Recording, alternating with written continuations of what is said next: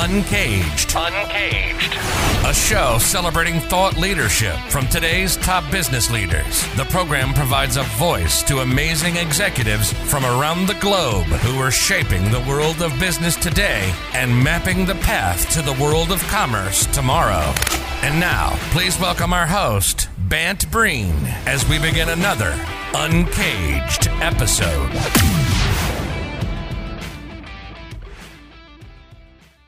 Today we are speaking with Roger Willison-Gray. How are you doing, Roger? I'm good, thanks. Great to be here. It's great to have you on the show, Roger. Roger is the CTO at the RHF Group.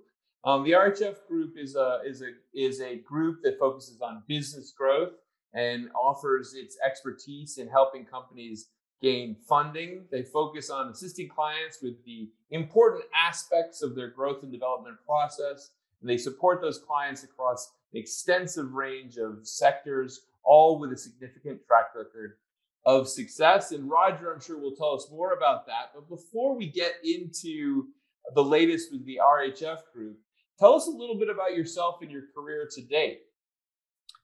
Okay, thanks, Ben. I've spent most of my career in corporate IT, although I have been self-employed. I've worked as a freelance contractor and also as an interim manager. So experience of both large corporates and also smaller businesses. And along the way, I worked for IBM, Logica, Computer Science Corp, and a variety of other sort of managed services and IT software and services organizations.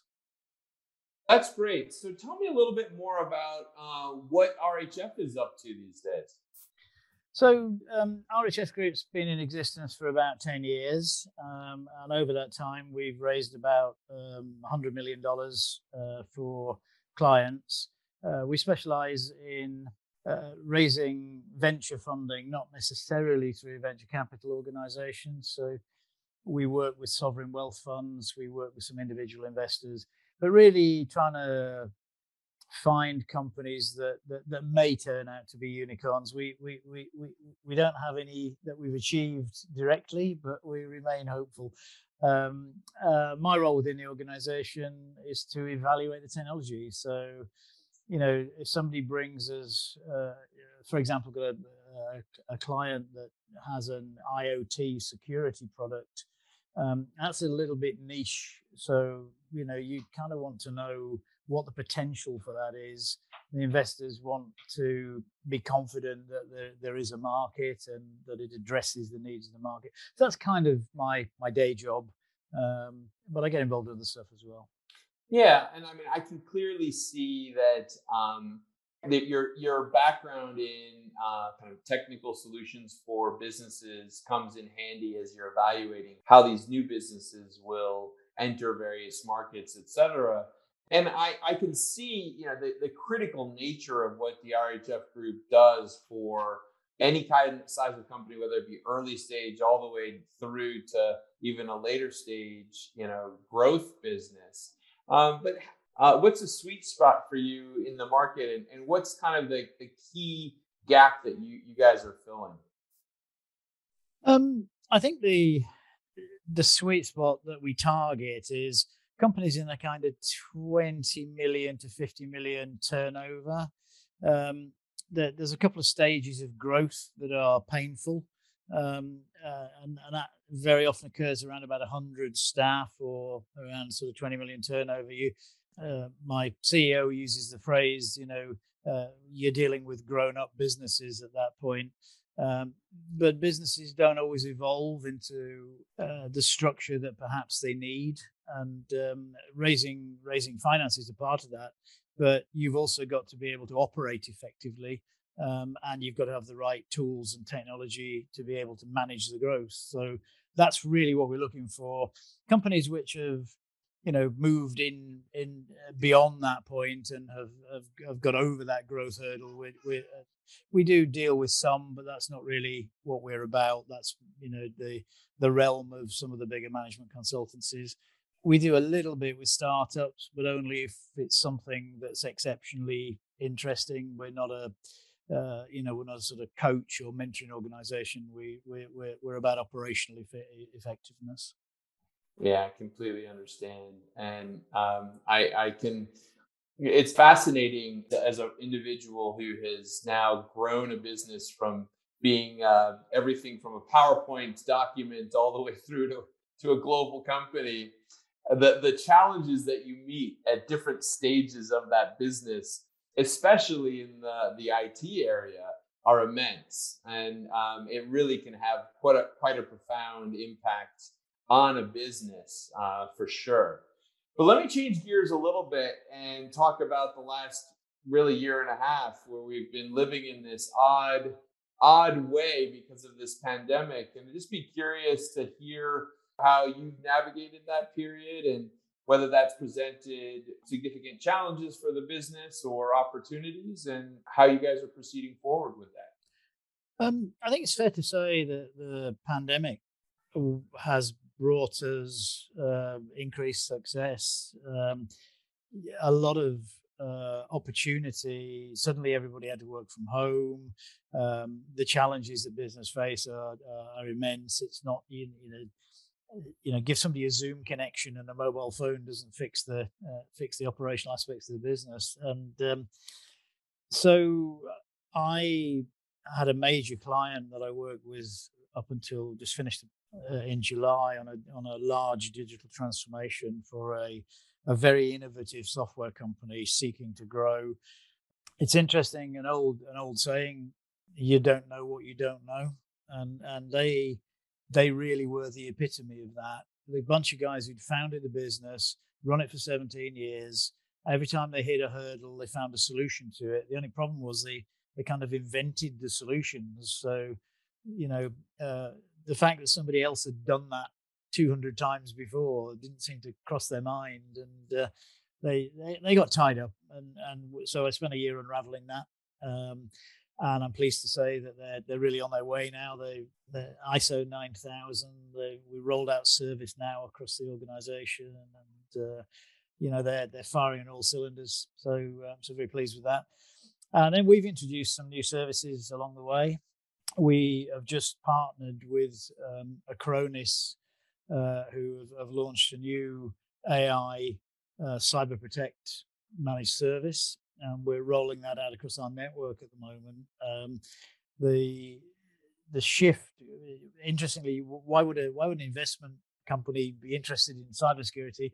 You may ask, but it's really interesting.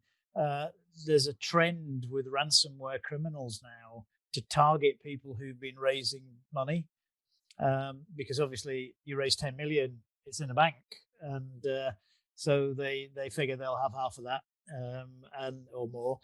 And so we are seeing a need for SMBs to be much more cautious about particularly ransomware. So that's become a kind of core part of our activity, to the extent that in due diligence now, we would insist that they had rigorous cybersecurity before we would do the raise for the capital. That's interesting. That's the first time I've heard of it in this context. But in general, I would say that the need for more security seems to be almost like an endless need. They were only going to need to continue to reinvent that as things get more and more complex. So Roger, as you look forward over the next year, 2 years, what are the key things that you're seeing on the horizon that are interesting for your group? I think in the UK market, we have offices in Shanghai and Perth in Australia as well, and we have a network that covers most countries. But we are probably predominantly focused on the UK market in terms of the percentage of customers that we have. We're seeing a change in the mindset of business owners. They're probably a little bit behind the curve. I think the US has had this for probably quite a long time now, but there is much more of an understanding that businesses need to be run as professional organizations, and that's increasing the demand for knowledge and expertise. So we probably the big thing for us, we're going to introduce some regional franchises it's very important to be able to provide focus locally, as particularly if you're a large global organization. What suits in Shanghai certainly doesn't work in Perth, and vice versa. So that's really a change. We see an increase in the online world, just like everybody else. There isn't any, in my view, going back to the pre-pandemic world. There's businesses will evolve and change. People need interaction with other humans, so there will be a need to meet and once we get over COVID. But I don't see us going back to the way we used to work. And for an old IBMer like me, IBM stopped giving people desks in 1980. So to me, being on the move and just using what you need where you need it is kind of normal. But I think we're seeing the whole world move in that shape now. Whereas it's a really good point. I thought a lot about IBM because I actually remember working with IBM as one of my big clients in the late 90s. And in the late 90s, they basically had regional hubs that you could kind of plug into and out of if you wanted. But you certainly could work at home. And there must be a ton of learnings that we have from the last 30, 40 years from IBM's experience here. It's funny how we're reinventing the wheel a bit, I suppose, as people are like, oh, I don't know, how is this going to work? I say, well, let's look at IBM. So. I guess the wheel goes around. I mean, in my early days, in the early part of my career, everything was mainframes, and then somebody said, hey, we can connect a terminal to the computer in a different location. It was like, wow. And then the PC came, and that was the end of the, mainframes were dead. That was never going to happen again. The world's moved on. And then they invented the internet, and hey, cloud computing. It's kind of like having a mainframe with a terminal connected to it all over again. Exactly. Well, Roger, thank you so much for being on Uncaged today. We've been speaking with Roger Willison-Gray. He's a CTO at the RHF Group. The RHF Group works with businesses around the globe on their growth and funding plans and strategies, and supports those efforts across many different business verticals.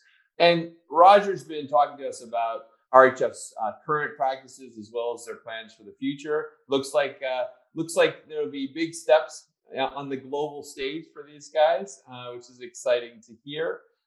If someone wanted to reach you, Roger, where should they find you? The easiest place would be either my LinkedIn profile, which has all my contact details on, and of course the RHF Group website, which is rhfgroup.com. Wonderful. Well, Roger, thank you so much for being on Uncaged today, and we look forward to talking to you again. It's been a pleasure. Thanks for having me. Cheers. Yeah, bye.